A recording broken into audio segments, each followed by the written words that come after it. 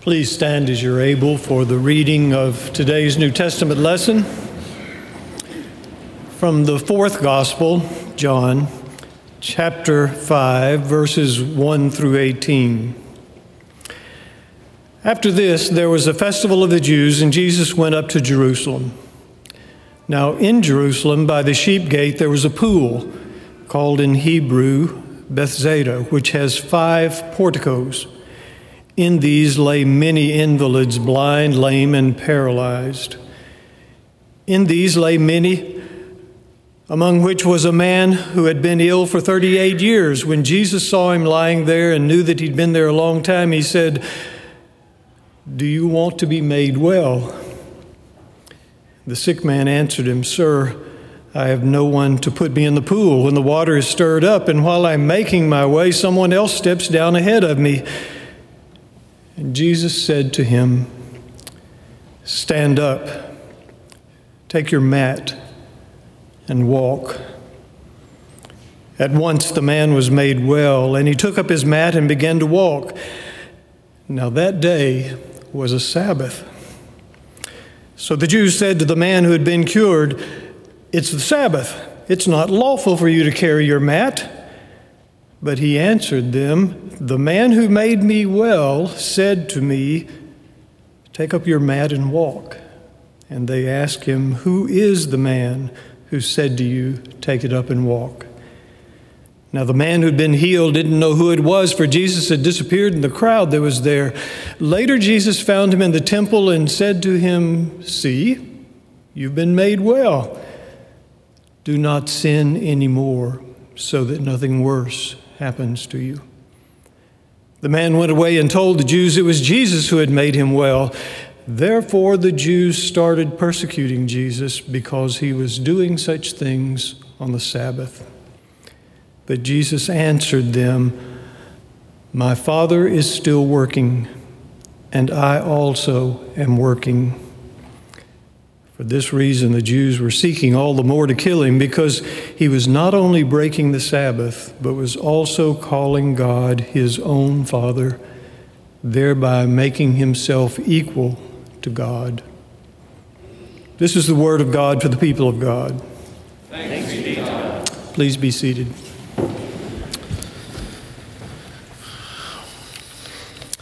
Well, thank you, Dr. McIntyre, for reading our lesson. Many of you know that Dr. McIntyre was my professor at Lambeth College, and I give you an A+, sir, for your reading. Unlike the one I never received from you, but we're grateful.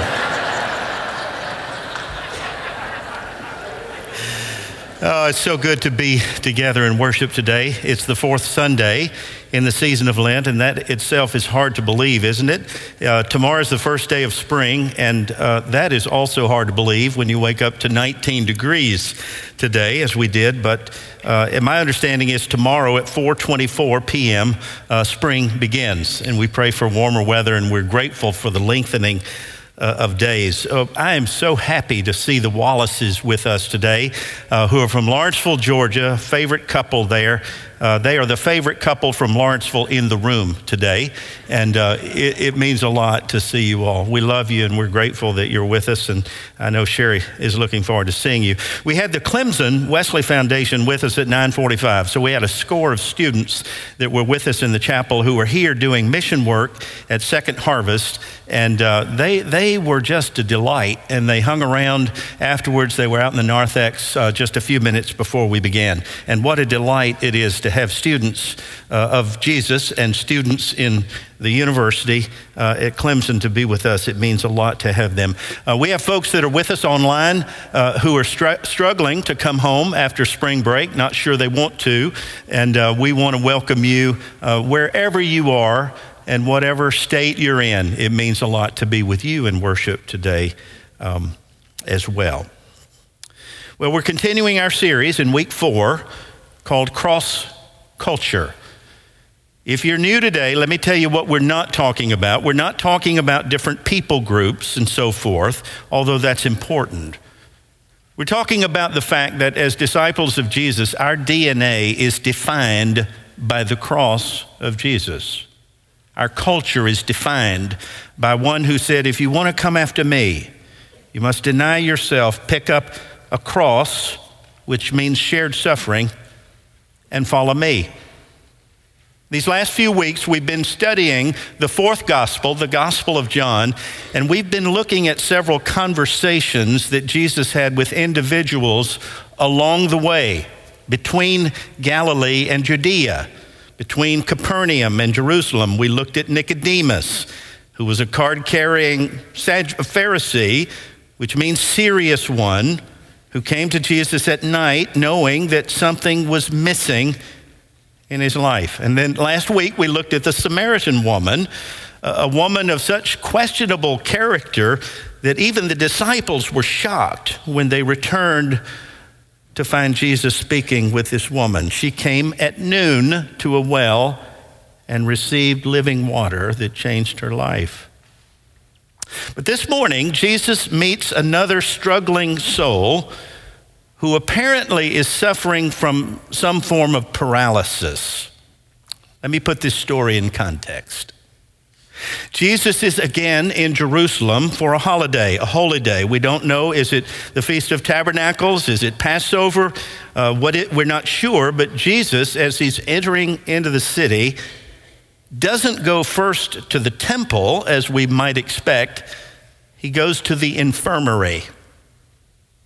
He doesn't begin at the sanctuary. He begins at sick bay. Just beyond the northeastern corner of the temple, there is a place, Rusty, you read it, called Bethzatha. The Hebrew is Bet Hesed, which is a compound word. The prefix Bet means house. Hesed means mercy, the house of mercy. There were twin pools there, fed by hidden springs, believed to have healing properties. I remember when we lived in Fayetteville, Georgia, South Atlanta, there was a place called Warm Springs not far from us where FDR would often go by train because of the springs there that he hoped would bring healing to his legs. There were 5 covered porches or colonnades surrounding the water where these needy souls would gather or be carried, hoping, praying for some relief. Bethzatha was kind of a hub for the disabled. I think we've always known that people with a common need often find strength in shared suffering. We call them support groups. We have them next door, Buchanan House, AA, Al-Anon, codependence. We have it here, grief care, divorce recovery, cancer support. It is true that we often find tremendous strength in shared suffering. I'm thinking of Henry Nouwen this morning, who the Dutch Catholic priest, also professor at an Ivy League school, who wrote a book called The Wounded Healer, in which he said, nobody escapes being wounded. We are all wounded people, whether physically, emotionally, mentally, or spiritually. And the main question is not how can we hide our wounds so we don't have to be embarrassed, but how can we put our woundedness in the service of others? When our wounds cease to be a source of shame and become a source of healing, we actually become wounded healers. It reminds me a little bit of the text that we're going to look at on Easter Sunday in 3 weeks. That's John 20, where the risen Lord appears after Good Friday. On Easter Sunday, the 3rd day, he appears to his friends who have apparently barricaded themselves behind locked doors of fear and guilt. And the first thing that Jesus says to them is, Shalom, peace. And then John says, he showed them his wounds. He didn't hide them, and neither should we. We've discovered that love always leaves a mark, and you don't have to hide your wounds, certainly not in this place. There's strength in shared suffering. I think this is what Paul had in mind when he wrote to the churches in Galatia in chapter 6, verse 2. I want you to bear one another's burdens, for in this way you will fulfill the law of Christ. Shared suffering. Bet Hesed was essentially, I think, a support group for invalids. The blind, the lame, the paralyzed, the weak. By the way, isn't it interesting that the word invalid can also be pronounced invalid? And sometimes our pain makes us feel invalid, unuseful, unacceptable. Some of you who've been reading the Bible with me through the year got a little bit stumped in Leviticus, didn't you? And I understand that. It's a difficult read. It's about holiness and the importance of holiness, which is critical to people of faith. But it's interesting to me in Leviticus 21 that the Torah in the book of Leviticus actually limits the service of disabled priests. Listen to the verse. None of your descendants who have a defect of any kind may present an offering of food to God. So if you're blind, lame, disfigured, deformed, crippled in hand or foot, you may eat the food, but you must not go near the curtain or approach the altar. And I understand the meaning is about the holiness of God, and I think that's critical. But I also understand that there were some in that day who believed that such frailties and defects were the result of sin. And sometimes that's true, and oftentimes it's not true. There was a theology in early days that was corrected by the book of Job in the Bible that believed in what is called the theology of divine retribution. That means that anything bad that happens to you is because of your sin. And sometimes that's true, but oftentimes it's not. I remember how in John chapter 9, Jesus and friends came upon a man who was born blind. And the disciples' question, which reflects this theology, was this: Teacher, who sinned that this man was born blind? But as the biblical understanding of God continues to unfold supremely in the person of Jesus, we gain a deeper clarity that God is not in the business of distancing God's self from our need. God actually draws us to his side in our weakness. But suffice it to say, these invalid ones did not always find a welcome in the temple. And so that's why they went to the house of mercy. And isn't it interesting that Jesus started there too? There was a man near the pool who was in bad shape. In fact, John, who is the gospel of great detail, says that this guy had been ill, had been sick for 38 years. That's a lifetime. Literally, the average lifespan in first century Judea was 38. It's interesting you see that same number, the exact same number in Deuteronomy 2:14, talking about the wilderness wandering. It says the Hebrew people struggled in the wilderness for how long? 38 years. So this guy's whole life has been a wilderness season. John chapter 5, verse 6 says that when Jesus saw him lying there, get this, he knew that he'd been in this condition for a long time. He knew. How did Jesus know? Well, the same way he knew Nathanael was a person of no guile. The same way that he knew that that Samaritan woman had 5 husbands and was currently living with a man who didn't love her enough to marry her. Apparently Jesus, according to John, is not only a man of mercy, he's a man of divine wisdom. He knows. He knows his sheep by name. He knows when a sparrow falls. He knows the number of hairs on your head. This is a God who knows stuff about us. I don't know if I've ever mentioned Radnor Park to you, but it's a sanctuary to me. I often meet God on the trail, sometimes on Gainier Ridge.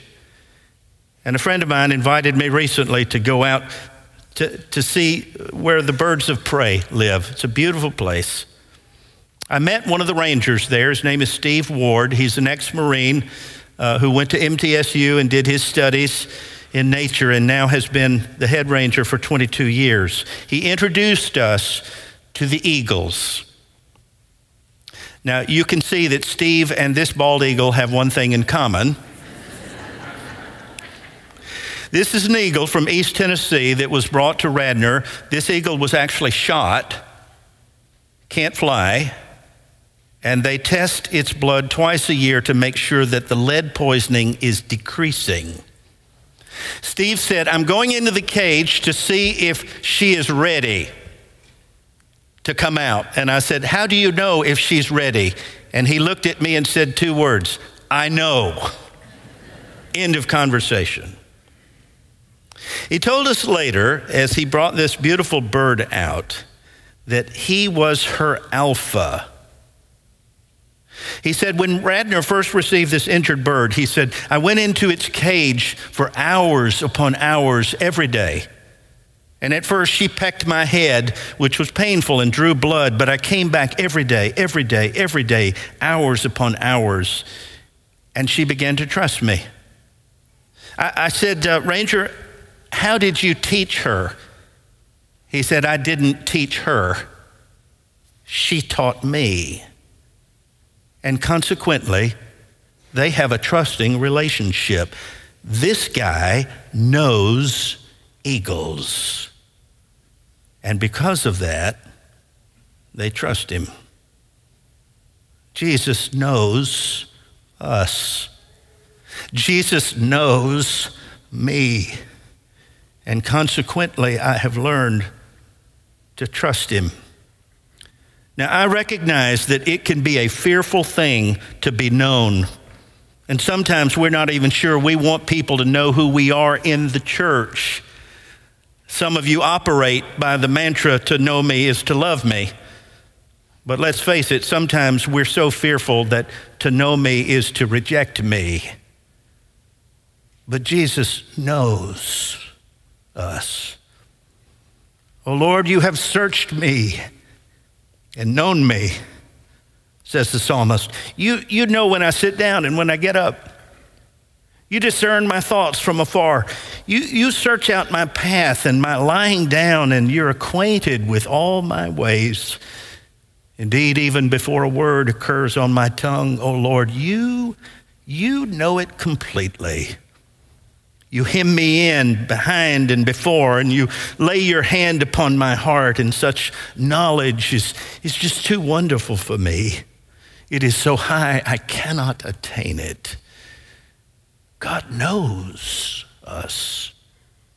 And Jesus knew the condition of this man. In verse 7, Jesus asked this guy what I think on the surface is an absolutely absurd and offensive question. Do you want to get well? I mean, that would be like asking a beggar on the street, would you like a sandwich? Or asking a parched soul in the desert, how about a bottle of water? Or a prisoner, would you like us to commute your sentence? Why ask a question to which you already know the answer? And here's what I think. This is not in the Bible. This is the Revised Chappell version. Jesus' question presumes that there are those who might not want to be well. It is possible for me to become so snug in my shortcomings, to be so content in my failure, that I just lose desire to be whole, to be well. It is possible for us to prefer our fixations, our obsessions, and our addictions over recovery. And sometimes it's possible that we just kind of lose hope that things can be different, or that we can be different. I think of Nigel Farage, the British parliamentarian, who once said the biggest tyranny in humankind is always the status quo. I think Ronald Reagan was the first to say status quo is simply a Latin way of saying the mess that we're in. And sometimes it's hard to help those who really don't want it.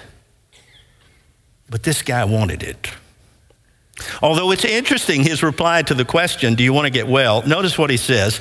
Sir, I have nobody to put me in the water when it bubbles up.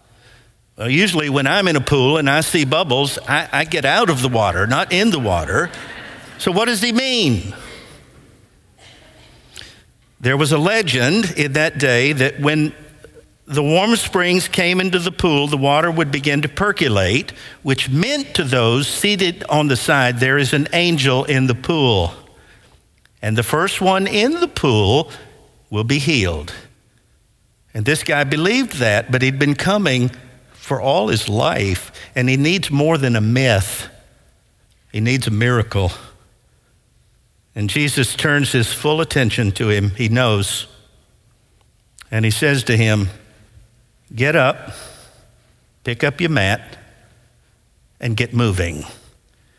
And immediately, the man was healed. Now, I wish we could just have the benediction right there and go home. I wish it almost as much as you do. But at this point in the story, verse 9, the whole thing goes south. Because verse 9 tells us something that we did not know up until this point. It was the Sabbath. Uh-oh. When the religious authorities see this man carrying his mat, they call him out. Are you not aware that it's the Sabbath? Do you not understand the regulations here? It is not lawful for you to carry your mat on the Sabbath. And he replies, he throws Jesus under the bus. The man who healed me told me to pick it up and walk, and so I did. Now you would think at this point the elders would say, oh, we didn't know. You're that guy. You were the lame guy for 38 years. It's time to praise God. Hallelujah. Strike up the praise band. But that's not what happens. Instead they say, who told you to carry your mat? Point us to the man so that we can chastise him. The elders are more concerned about Sabbath law than they are about lame legs. Instead of celebrating a miracle, they're sweating a technical violation. Talk about lame. And it turns out that the religious institution itself is disabled. They're more worried about religious regulation than spiritual regeneration. Although let me just say a word on behalf of the religious establishment since I'm a part of it. It's important to note that in Judaism, they defined community identity around three practices: circumcision, food laws, and Sabbath observance. So a challenge to the Sabbath law was a challenge to covenant membership and identity. To make matters worse, when they confronted Jesus, what did he say? My Father still works 24/7 on the Sabbath, and so do I, healing and making whole, like Father, like Son. And now they're outraged. They're out to get him for two things: breaking the Sabbath and making himself equal to God, both of which are capital crimes worthy of death. And verse 18 ends by saying, and now they're looking for a way to get rid of Jesus. The moral to that story to me is that when I prioritize polity over people or structure over the Savior, I'm in dangerous territory. And sometimes, without even knowing it, the religious institution can reject Jesus, and we didn't even know it. This is exactly what Jesus meant when he was dying on the cross and he said, Father, forgive them. They just don't know what they're doing. When we become more preoccupied with preserving the institution rather than proclaiming the incarnation, we become spiritually lame. Martin Luther King put it like this: perhaps I have once again become too optimistic. Is organized religion too inextricably bound to the status quo? to save our nation and world? It's a good question. And some would answer yes, but I say no. I am keenly aware that institutions can become fragile and self-absorbed. After all, they're composed of broken people like you and me. But the church is divinely instituted. Upon this rock, said Jesus, I will build my church, and the gates of hell will not prevail against it. The key word in Jesus' words to me are the pronoun my. Whose church is it? It's Jesus' church. The church is ordained, instituted, initiated, sustained, and empowered by Christ. And so the question I'm asking myself these days is this: is what I'm living for worth Christ dying for? That's a good question too, if I do say so myself. Last word. Dallas Willard, you know that name? Dr. Willard was one of my spiritual heroes who died a few years ago. A former professor of philosophy at University of Southern Cal, a deep Christian, prolific writer, a wonderful man.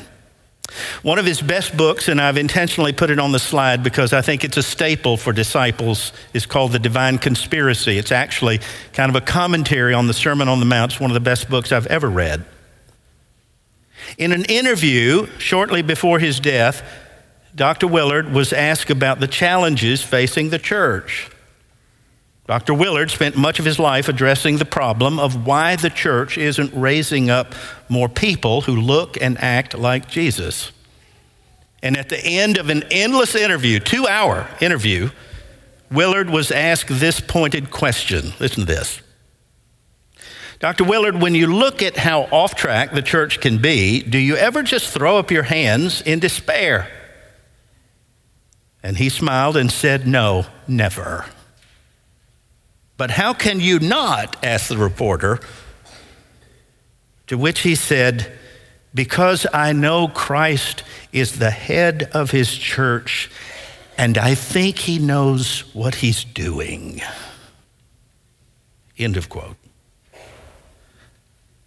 I believe that too. That Christ is the head of the church, and I don't always know what I'm doing, but he does. And besides all of that, I'm seeing a lot of people around here who look and act like Jesus. A lot of people. And when we do, this house, this place actually becomes the house of mercy. Bet has said. And that's my prayer in these pilgrimage days as we make our way to the cross. In Jesus' name.